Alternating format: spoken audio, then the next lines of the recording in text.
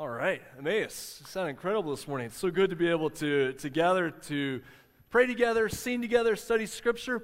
This morning we're going to be in Matthew chapter 26, but before we get there, so you can begin to make your way in your phone or your Bible to Matthew 26, here in just a couple of minutes, those verses will be on the screen behind me. Right now, though, I want you to have a chance to watch a couple of missions videos. We're going to watch one, I'll say something, we'll watch a second. While that's happening, we're also going to take up our offering. And if you have that guest card or prayer card ready, you can put that in there. If you're not ready, you'll have a way to submit that at the end of the service. So if you're helping with the offering, now's your time to do that. As those plates are going around, watch this first video here for a moment. I want to personally invite you to come to our Generation Y OBU Youth Apologetics Conference. You know, we live in a very confusing world, and there are a lot of voices out there. And one of the things that we as followers of Jesus need to learn is how to relationally and rationally express our faith in a confused and confusing world. And that's what this conference is all about. So if you're looking to have a one-day conference that's affordably priced, that will help equip and inspire your faith, this is the conference for you. So I want to see you here on OBU's campus on March 7th. Bring your youth group, bring your friends. We'll see you there then.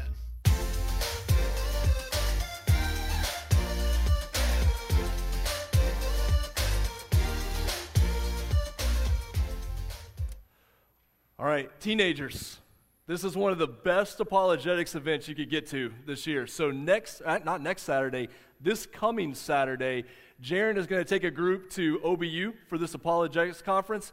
If you are interested in being a part of that, he will be up here after the service. Connect with him. He'll give you details. If you're a teenager and you want to know more about how do I speak about my faith to the world around me, this is an incredible event. Bring your friends to be a part of this. If you're an adult and you say, I would really like to be a part of that, I bet Jaron could find you a spot to go. You can go as a volunteer. Will you find him a spot? Okay, yeah. So if you're an adult and you say, you know what, I don't know much about how to defend my faith, I don't know much about how to speak about faith in a confusing world, Dr. Thomas, who is president at Oklahoma Baptist University, and others are going to be a part of this. It's an incredible lineup for this conference. And so I hope you can take part of that. We want you to be a part of that coming up this Saturday. Also, just for a moment, watch this video from Panama that one of our guys that we interacted with there made for us real quick. All right, introduce yourself. Hi, my name is Jose, and we are in Centro Familiar Cristiano, building a little roof for a place to the kids can have teachings and dynamics and some meetings, so they can have more about the gospel and some Bible stories. So come and join us and be part of this movement. So that was Jose, who Jim and I had a chance to meet. His church from Panama City had come on a mission trip to David, Panama, where the church we partner with was happening. And so they brought a group of teenagers from Panama City and young adults to be a part of this. Jose is an incredible guy. He translates. He came to faith in Christ when he was 14 years old because a friend invited him to come to church and said, hey, I want you to come with me. And Jose, when he was 14, became a follower of Jesus, and he's been able to lead trips and be a part of what's going on. Another Jose that we met on the trip there, he goes to a Greek-speaking high school. They're learning modern Greek. He obviously speaks Spanish as his heart language, and he's fluent in English and French. And I just turned around from the conversation and walked the other way because I felt so bad about my life. And if students, kids, if you can learn another language, by all means, go for it. God will use that in incredible ways. This guy is fluent in 4 languages, and I just felt about that tall at the end of that conversation. But it was amazing how the Lord was at work. And after I read these verses and pray for us, I'm going to tell you a little bit more about that mission trip, and it'll kind of lead into some things we're talking about. So Matthew chapter 26. I failed to have it marked well in my Bible, but I want to read just a few verses as we get started, 31 through 36, and then we're going to cover the remainder, down through at least 46 here in just a few minutes. So we're going to start in Matthew chapter 26, verse 31. Then Jesus said to them, "You will all fall away because of me this night. For it is written, I will strike the shepherd, and the sheep of the flock will be scattered.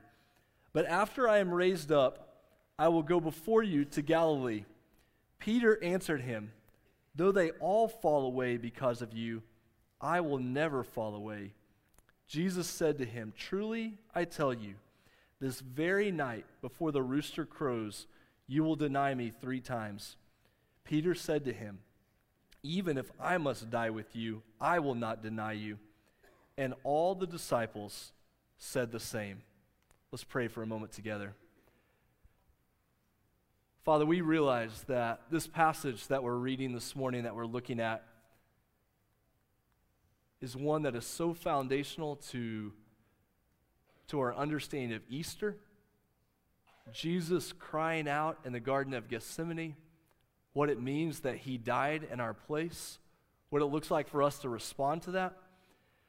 God, I pray that this morning, that for the next few minutes, that our hearts would be engaged, that our minds would be engaged. God, that we would hear from your word. God, we come here needing to know what it looks like to live for you, what it looks like to worship you and to respond to Christ's work on the cross. And so, God, I pray that that would be our focus and that you would speak to us through your word this morning. We pray this in Jesus' name. Amen.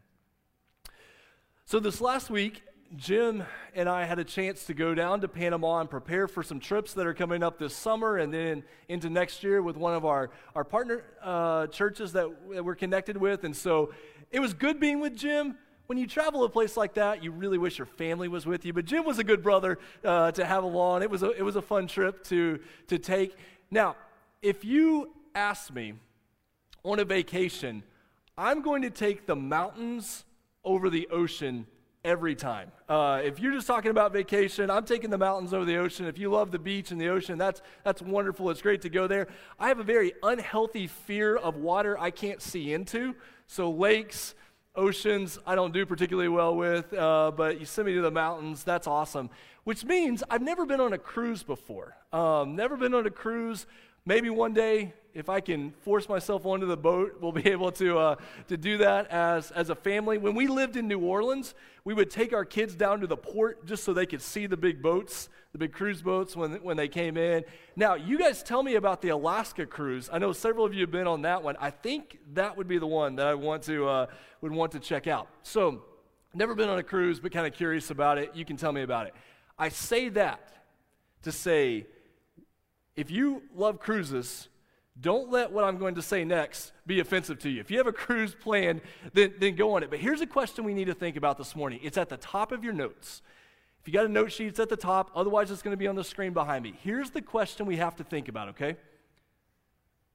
Is church, when we think about being the church, is church more like a cruise ship or a battleship? When we think about who we are and we think about what God has called us to, is it more like a cruise ship or is it more like a battleship? And you can say, Owen, it's neither one of those, but go with me on this for a little bit. I first heard this question from the guys down at Watermark Community Church in Dallas that I think really highly of. I know they didn't make it up. It's been around for a long time. But it's a question we really need to think about. Because when you think about church, if you primarily have a cruise ship mentality, it's about how can I be served? Is this comfortable? Are my needs being met? Is it easy? That's the cruise ship mentality. The battleship mentality is we have a mission, and it's a mission that requires every one of us, and it's a mission that requires sacrifice and commitment and suffering, and even in times of peace, we're constantly preparing, we're constantly training. And so we have to think together. When I think about Emmaus, or if you're not a part of Emmaus, you're part of another church, when I think about being committed to the church, is my experience more like, or is my mindset more like a cruise ship mindset, or do I have a battleship mentality when it comes to this? And just to reduce any awkwardness, I'm not saying this about Emmaus. This is not where I transfer and say, we're a cruise ship church and we need to become a battleship church.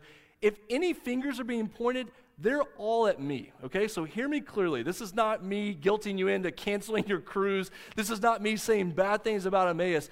This is when we look into God's word this morning, we have to take that question seriously. Because I have no desire, and neither do you, to just be a part of a cruise. We're not here to have our needs met, for this to be comfortable, for this to be easy, for us to just say, let's just go on about this as long as Owen and the leaders do their job and it's not too hard for me. We're not here for that. And I don't believe that you're here for that. We believe that God has a mission for us to be a part of, and it's going to be difficult at times. And we're here to serve, not to be served. We're here to say, no, we're all in on this because we believe that Jesus is worthy. The question is, what makes the difference? What determines I have a cruise ship mentality versus a battleship mentality? What makes the difference? I think one of the main differences is found in these verses that we're looking at this morning, and it's a call to contending prayer. It's a call to say, no, I am in this battle, dependent upon the Lord.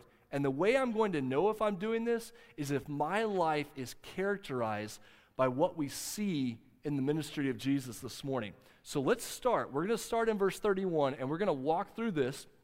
Part of this is, how does this impact my own life? But before we even get to that, we have to think, what has Jesus done for us to lead us in this direction? Verse 31, let's go through this. Then Jesus said to them, "You will all fall away because of me this night." How does he know this is going to be the case? Well, it says, "For it is written, I will strike the shepherd, and the sheep of the flock will be scattered. But after I am raised up, I will go before you to Galilee." Now, this is one of the fun parts about studying all the way through a book like we've done with the Gospel of Matthew. Matthew loves this phrasing, "for it is written." You find this written a lot of times where all that God has said in the Old Testament, what we would call the Old Testament, what they would have called the Scriptures, the Hebrew Bible, all that has been written is pointing ahead to what is to come. Jesus has a firm trust in God's Word. He understands that what is happening has been planned by God, that he is going to face betrayal, that he is going to face the cross, but he also understands beyond the cross, because in verse 32, he can say, "After I am raised up, I will go before you to Galilee." All throughout the pages of the Bible, you have this pattern of suffering and then glory, difficulty and then hope. All this pattern is going there, and Jesus has hope in the midst of what he's facing because he knows God's word. He has a firm and humble trust in God's word. But look at the opposite of that in Peter's life. Look at verse 33. Verse 33, Peter answered him. And in the New Testament, Peter gets in trouble for this all the time, where he speaks and doesn't think about the implications of it. Peter answered him, "Though they all fall away because of you, I will never fall away." But Jesus said to him, "Truly I tell you, this very night, before the rooster crows, you will deny me 3 times. Peter said to him, "Even if I must die with you, I will not deny you." And all the disciples mumbled the same. Well, your Bible doesn't say mumbled, but you get the feeling. They're like, yeah, whatever Peter said, that's true for us. Peter has a pride here where he has forgotten this pattern of suffering and then glory. Peter has a pride here that says, that's not going to happen to me. You know how to get yourself in trouble, right? How to get yourself in trouble is to say, I will never X and fill in the blank. Amanda, when she was in college, she spent a couple of years working at a camp in Tyler, Texas called Pine Cove. It's a large Christian camp there in northeast part of Texas and Tyler. And one of her mentors there at Pine Cove, a big lesson that they taught the college students who came there to work at the camp, they taught them, be very careful of ever saying that you are above a particular sin or a particular temptation will never come into your life. Because the moment you say, I'll never have an affair, or the moment you'll say, I'll never rebel against my parents, or the moment you say, you know what you're doing right at that point. At that point, we are setting ourselves up to face some pretty serious temptation, because the moment we say, I'm above that, we open ourselves up to that temptation. We open ourselves up. And so instead of that, our mentality is, no, God, I trust your word. And I need your help every single day. And I'm never going to say, I will never. I'm going to say, my hope is in Christ. And humbly, every day, I turn to his word saying, I need his word in my heart so that I will not sin against him. Here's the first call to contending prayer. Here's the first thing we need to remember this morning. The first thing we need to remember this morning is a humble trust in God's word. There's a pattern of suffering and then glory. There's no room in this for personal pride. What will make us, as a church, what will make us have a battleship mentality? When we have a humble trust in God's word. God, I believe your word. I believe your plans. You're in charge, not me. I trust you. What will cause a cruise ship mentality? A bunch of individuals running around with personal pride, thinking that, oh, that will never happen to us. If we sit here and say, there's no way Emmaus would ever turn into a cruise ship-style church, let's none of us lose the reality that that could happen quickly. So we come saying every week, God, we are humbly dependent on your word. We're going to do that together. Look what happens next. Verse 36. Then Jesus went with them to a place called Gethsemane, and he said to his disciples, sit here while I go over there and pray. This is the famous Garden of Gethsemane that you may have heard about from the Holy Week experience of Jesus leading up to the cross where his betrayal will happen. This idea, though, when you look at other places, this is a place that Jesus regularly went with his disciples. They had been there before. Jesus' ministry, especially when you read through the Gospel of Mark, but you find it in all the Gospels, Jesus' ministry was characterized by regularly getting away to pray. How do we stay on task with the mission that Jesus has given us? We make it part of our lives that we are regularly getting away to pray. Here's the thing. When a crisis comes in life, we can always call out to the Lord.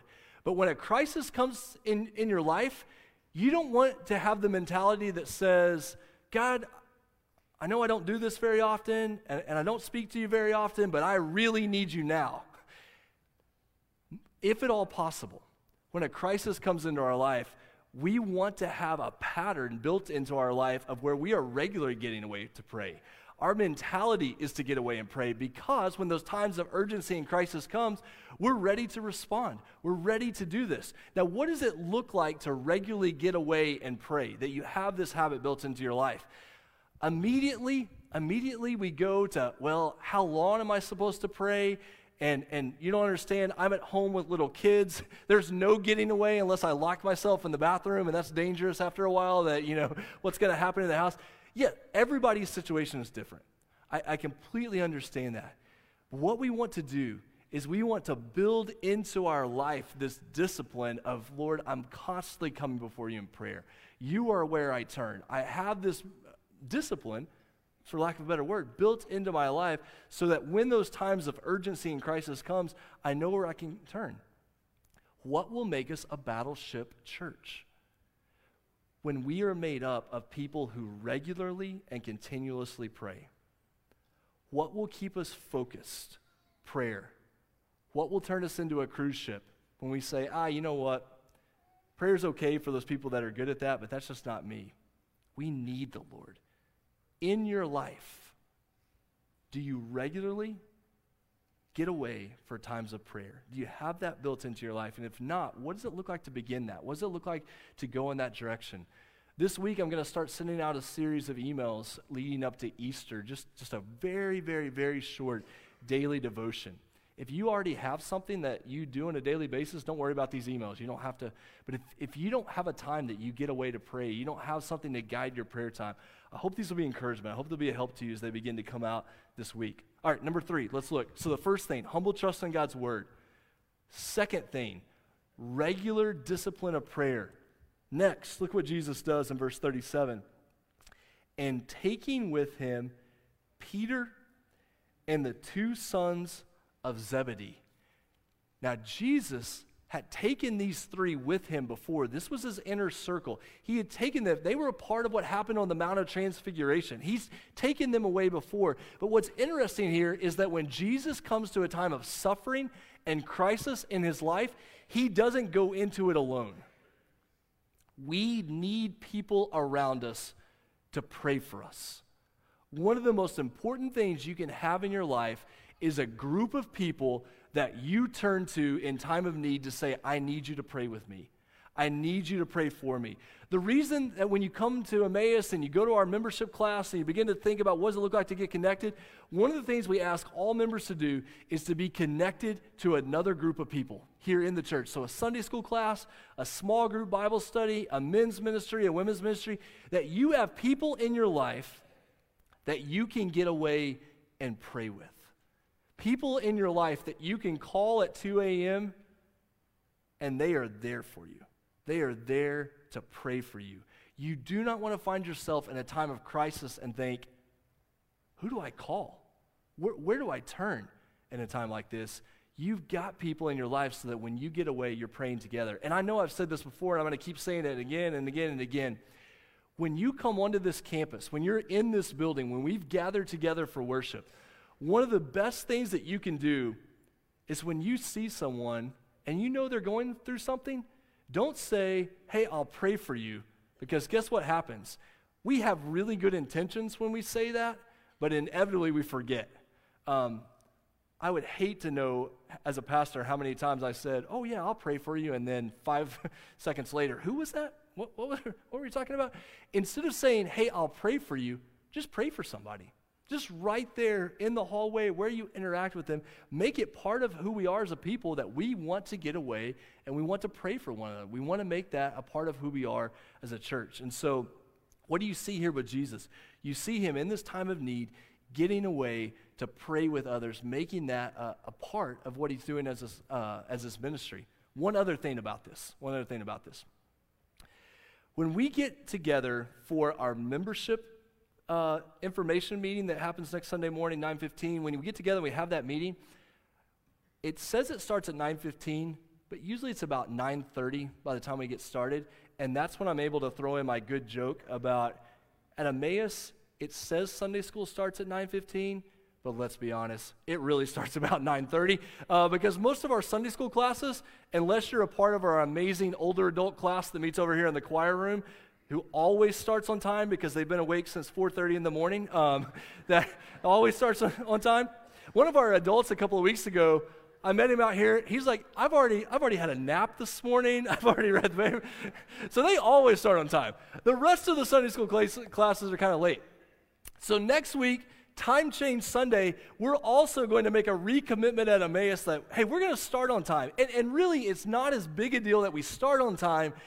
It's more that we're going to ask our classes, hey, when 10:15 stops, we're going to cut out of Sunday school at 10:15. Here's the reason. 10:15 to 10:30 and 11:45 to noon after the service is over. Those two periods, 10:15 to 10:30, 11:45 to noon, that is some of the most important ministry that happens.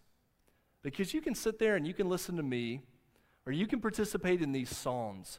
But what really makes the difference spiritually in your life is the connections you have to God's people. The times you have to talk, the times you have to laugh, the times you have to pray together. And we're going to say we want to make a big deal about that. We want to emphasize what that looks like for us as a church. So that's number 3, praying with others. Number 4, the second half of that verse. What happens there to Jesus? He began to be sorrowful and troubled.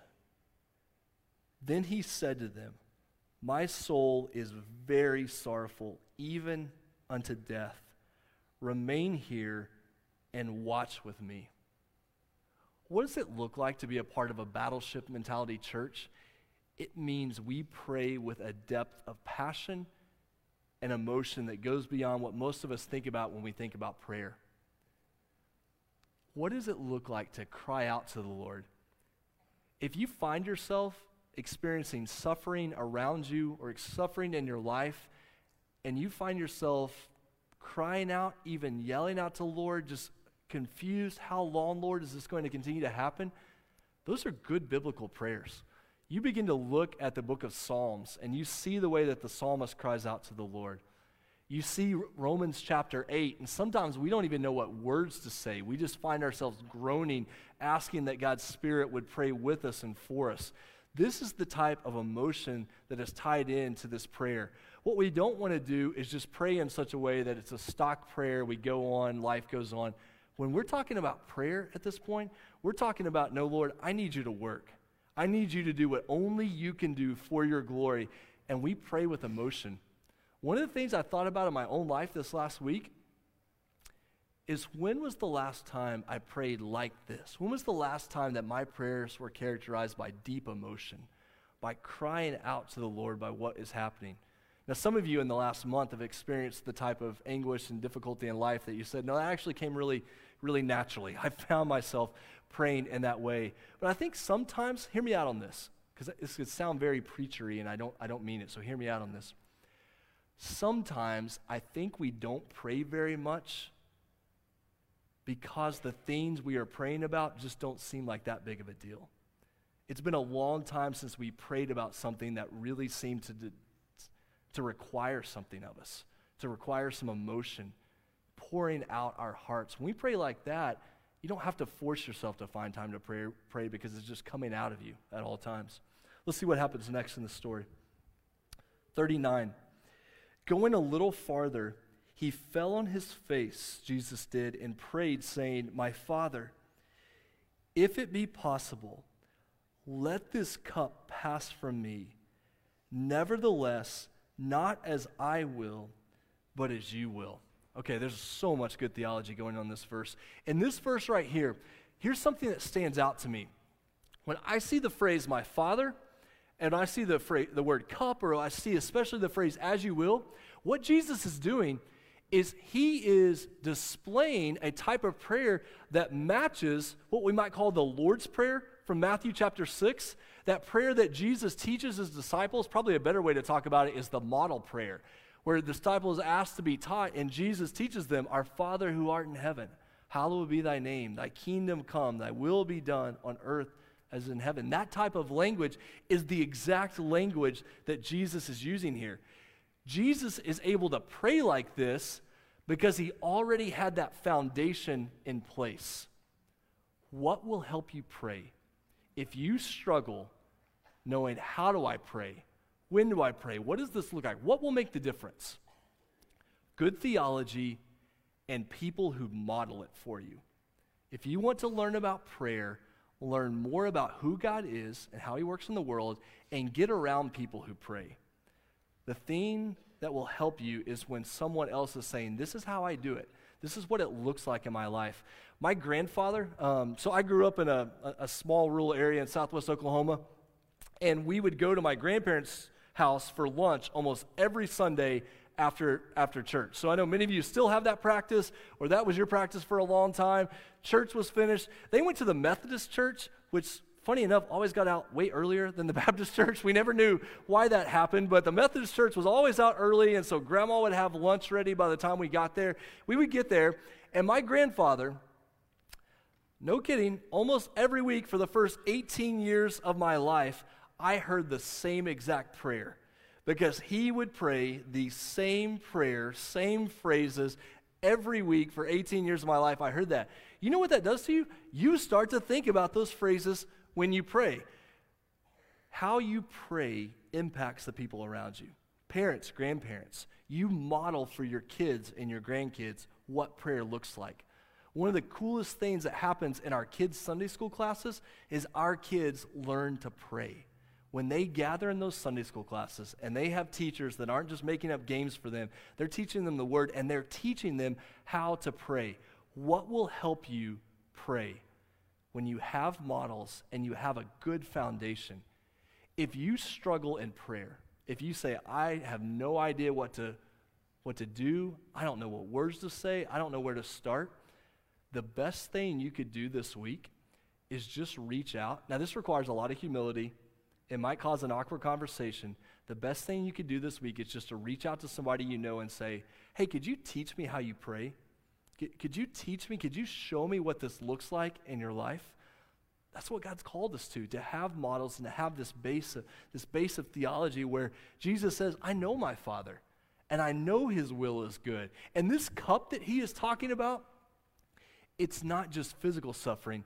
When you look at the Old Testament, this is the cup of God's wrath being poured out upon sin. And Jesus is going to take this. And the reason he's going to take this is because he knows this is the only path that ultimately leads to salvation. Now, he would love if it could come another way, but he knows it's going to happen in this way, and he's going to stand in our place. That type of theology, that type of trust in God will lead us to pray. Look what happens next. So he came in verse 40. He came to the disciples and found them sleeping. And he said to Peter, so could you not watch with me 1 hour? Okay, who has not fallen asleep in prayer at some time? So you're laying there in bed or you're in bed and you're like, okay, I'm really going to commit to prayer. And you start to pray and then you wake up and think, oh no, that did not go at all the way that I planned. But hey, if you're going to fall asleep doing something, falling asleep praying is probably a good option of all the options imaginable. Many of you are amazing at praying during my sermon. So just incredible church of prayer. While I preach. I'm always amazed. Heads bowed, eyes closed. It's really, no, you're amazing. Thank you for staying engaged. Verse 41, look at what Jesus says in verse 41. He says, watch and pray that you may not enter into temptation. The spirit is willing, but the flesh is weak. This idea of how contending battleship prayer will happen when our spiritual eyes are open. Spiritual alertness to what's happening in the world around you will drive you to pray. How does this happen? How are your eyes open to the world in such a way you say, my only response is to cry out to the Lord in prayer? Well, crisis, difficulty, something like that happening will prompt this in your life in a way maybe you haven't seen before. Another phrase that I really like is the phrase holy discontent. Let me talk you through this just for a minute. Maybe it'll help make sense of what's going on here. Sometimes in your Christian life, or sometimes just as you look around at the world, you get this feeling about your own life, or you get this feeling about church or about the world where you just have a deep sense of there's got to be more to it than this. This cannot be all that God has for me. This cannot be all that God has for our church. And what you get is it borders right on frustration or anger, but it's this holy discontent with your life where you say, God, I'm not living for you the way I should. And our church is not all that it should be. And this world is a mess, but you have incredible plans, and it begins to boil up within you. And sometimes it can even come over. You find yourself getting frustrated with people around you, and it leads off in a dangerous way. But there's a healthy, hear me out, Emmaus, there is a healthy sense of holy discontent when you say, God, I need you to work. And I'm not going to live my life or give my life to a cruise ship mentality. I believe that you have called us to a mission that has eternal consequences, and I'm going to fight. I'm going to be a part of that. And it begins to create, you know, that good form of competitiveness, not the type that goes off in the wrong way, with that healthy sense of competition. Many of you are very competitive. Channel that in a spiritual way of, God, I know you have great things, and I want to be a part of that. And then sometimes it just surprises you. You just say, God, I see you doing something here, and I want to be a part of it. And I want my eyes to be open. I don't want to sleepwalk through life. God, help us that we don't sleepwalk through life, that our eyes are open to what he's doing, and we want to be a part of that. Next lesson here, 42. For the second time, he went away and prayed, my Father, if this cannot pass unless I drink it, your will be done. And again he came, verse 43, and found them sleeping, for their eyes were heavy. So leaving them again, he went away and prayed for the third time, saying the same words again. Be encouraged by that little phrase, saying the same words again. Sometimes we don't pray because we think, I don't know what to say. I don't have anything else to say. Well, just say the same thing again. Just continue to call out to the Lord. Contending battleship prayer requires endurance. It's probably not going to happen. You're not going to see the change the first time you pray or the second time. It's something we continue to do or continue to call out to the Lord. What's going to make the difference in Emmaus? What keeps us focused? It's the boring, simple stuff done time after time after time to the point that it no longer becomes boring. It becomes, this is the mission. This is what God has called us to. It requires endurance when we're talking about the spiritual life. Look at the next verse, verse 45. Then he came to the disciples and said, sleep and take your rest later on. See, the hour is at hand, and the Son of Man is betrayed into the hands of sinners. Rise, let us be going. See, my betrayer is at hand. Contending battleship prayer on mission, we pray and then it drives our action. We pray and it drives faith, courageous faith that says, I prayed and now God has sent me out. Sometimes people will feel like, let me just be honest with you. Sometimes prayer for me, I struggle because I want to be doing something. And when you're praying, it doesn't feel like you're doing anything. Prayer doesn't always feel productive. It doesn't fit well on a task list. But remember, prayer is the work. And when you do that work, it drives a life of faith. It drives a life of courage. Jesus prays, and then he walks right into the middle of what God is leading him to do. So for us, as a church, for you and your family, for you where you sit individually, cruise ship mentality, I don't think anybody here, you wouldn't be here honestly this morning if that was what you felt called to.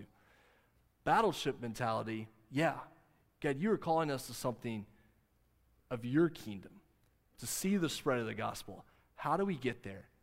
We get there through contending prayer. Say, I'm in the game. I want to see God work for his glory. God, do these type of things in my life. Why? How is this possible? Look at this last slide. How is this type of life, how is this type of church possible? Remember, right at the middle of this Gethsemane story is Jesus praying that this cup would be taken away. And that cup is God's wrath against sin that Jesus took. He died in our place for us. Romans 8:1. There is therefore now no condemnation for those who are in Christ Jesus.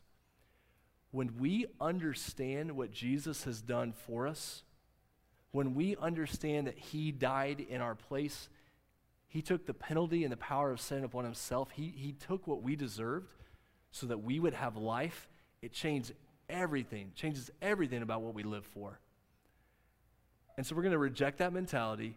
We're going to embrace God's salvation and his church and his mission, and we're going to pray diligently. We're going to pray in faith. God, we want to see you move, and we trust you, and we are giving ourselves to you. One of the communities there around David, Panama, is a place that this church that we're working with is already starting to plant other churches. It's incredible. One of the reasons we love this particular church is from the time that they've started, they've been thinking about how can we start other churches in surrounding communities. And so they're starting a church in this little community that's about maybe 10 to 15 minutes away. And they took us there and they drove us down the main street of the community, maybe 1,000 people in this little area. They drove us down this street and they pointed to one house and they said, this house in particular, the kids started coming to Bible club. Think about around here, kids coming to a vacation Bible school or coming to Sunday school. The kids in this house started coming to Bible club weekly, and through them coming, the mom became a Christian. Not the dad at this point, but the mom became a Christian. Then this house, they started hosting prayer meetings for the church in their house. The dad was not a Christian, but he said, whatever God's doing in my family, I want to be a part of that. And so they started to host a prayer meeting in their house. Through hosting this prayer meeting in the house, now this dad, who's a leader in the community, has come to faith in Christ. So you have the kids, you have the mom, you have a church prayer meeting happening in this little house, and now you have the dad who has come to faith in Christ. And they are praying that this dad will be raised up to be one of the key leaders in the church. How did it happen? It happened through prayer, and it happened through this dad seeing the gospel at work in his family, and it happened through this dad seeing prayer on a weekly basis. not a Christian, but he participated and hosted these prayer meetings in his house. When God's people pray, the gospel spreads. When God's people pray, we stay focused on what matters most. When God's people pray, we say, God, how would you use my house? How would you use my family? How would you use my kids? How would you use my job? God, what are you doing in the world, and what are you calling me to do? And I want to be part of that. So here's what we're going to do at the end of our service. It'd be a very bad thing to talk this much about prayer and not pray. So that's what we're going to do. We're going to have a time to pray together here at the end of the service. I'm going to lead us through a couple of stages of that. David's going to play for us some on the piano in the background, which in and of itself is its own amazing worship experience, but he's going to pray for us. He's going to play for us while we pray. I want to guide you through some different times of prayer, and then after we pray, we'll be dismissed. If you have questions about Christianity, if you have questions about God's work in your life, if you need to talk to someone, after I dismiss us, we stay right up here at the front. We would be honored to pray with you personally. We'd be honored to talk to you about God's work in your life. If you need to be baptized, if it's been a long time since you've been in church and you just need to talk to somebody, we'll stay up here as long as we need to afterward. Would you bow your heads with me just for a moment? We're going to do this through several stages, so let's not get in a hurry at this time. As your heads are bowed and eyes are closed, I know during a time like this with our kids being in here, if you need to step out with your kids, I completely understand that. We're so thankful you're here with your family.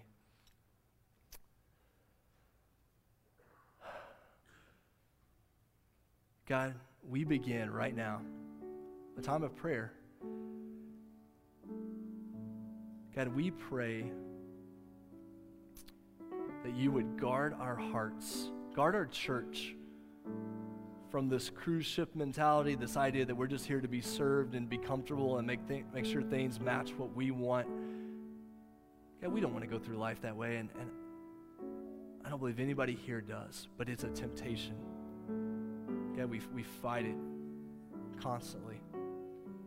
God, you've called us to so much more. God, thank you for the other churches in our community that are gathered together this morning. God, thank you for the partnerships and the connections we have. God, we celebrate the work you're doing in those churches. God, we thank you for our friends that are gathered in Panama and in Calgary this morning, our friends who are gathered in secret places in the Middle East this morning.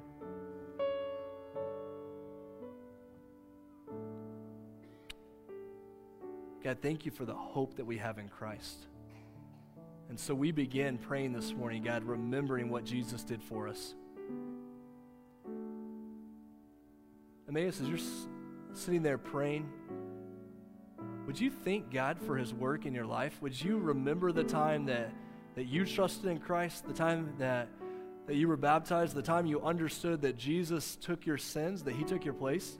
Just thank him for that. We don't want to leave this morning and think, oh, I should pray better. Like that's the point of the message. Our hope is because of who Jesus is and what he's done for us. So remember that. Think about the time that he saved you. Think about the time that you understood what he had done for you and you trusted him and you experienced that salvation. And if you're here this morning and you never trusted in Jesus for salvation, you don't know what it is to experience the freedom from sin, you're unsure about facing death, I pray this morning that you would know that Jesus died for you. He died to take on your sin, and he rose again to defeat the power of death. I pray that you would trust in him this morning.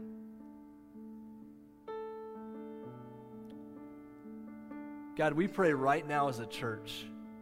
God, we pray that you would make us a church that prays together. And God, that you would send us out with courage. We don't want our church to be defined by what happens in this building or what happens on Sunday morning. This is important. But God, you do this work to send us out. So God, help us to be a church that goes out. Help us to be a church that works together, where all of us are participating in the mission you've given us. God, we pray that you would do that work. Emmaus, right now as we continue in a spirit of prayer, let me invite you to do this. let me invite you to gather with your family who might be here this morning. Or if you have friends around you right now, that you would get with those friends and just spend a little bit of time praying together. If you don't feel comfortable praying out loud, maybe there's one person in your family or your friend group that would pray with you.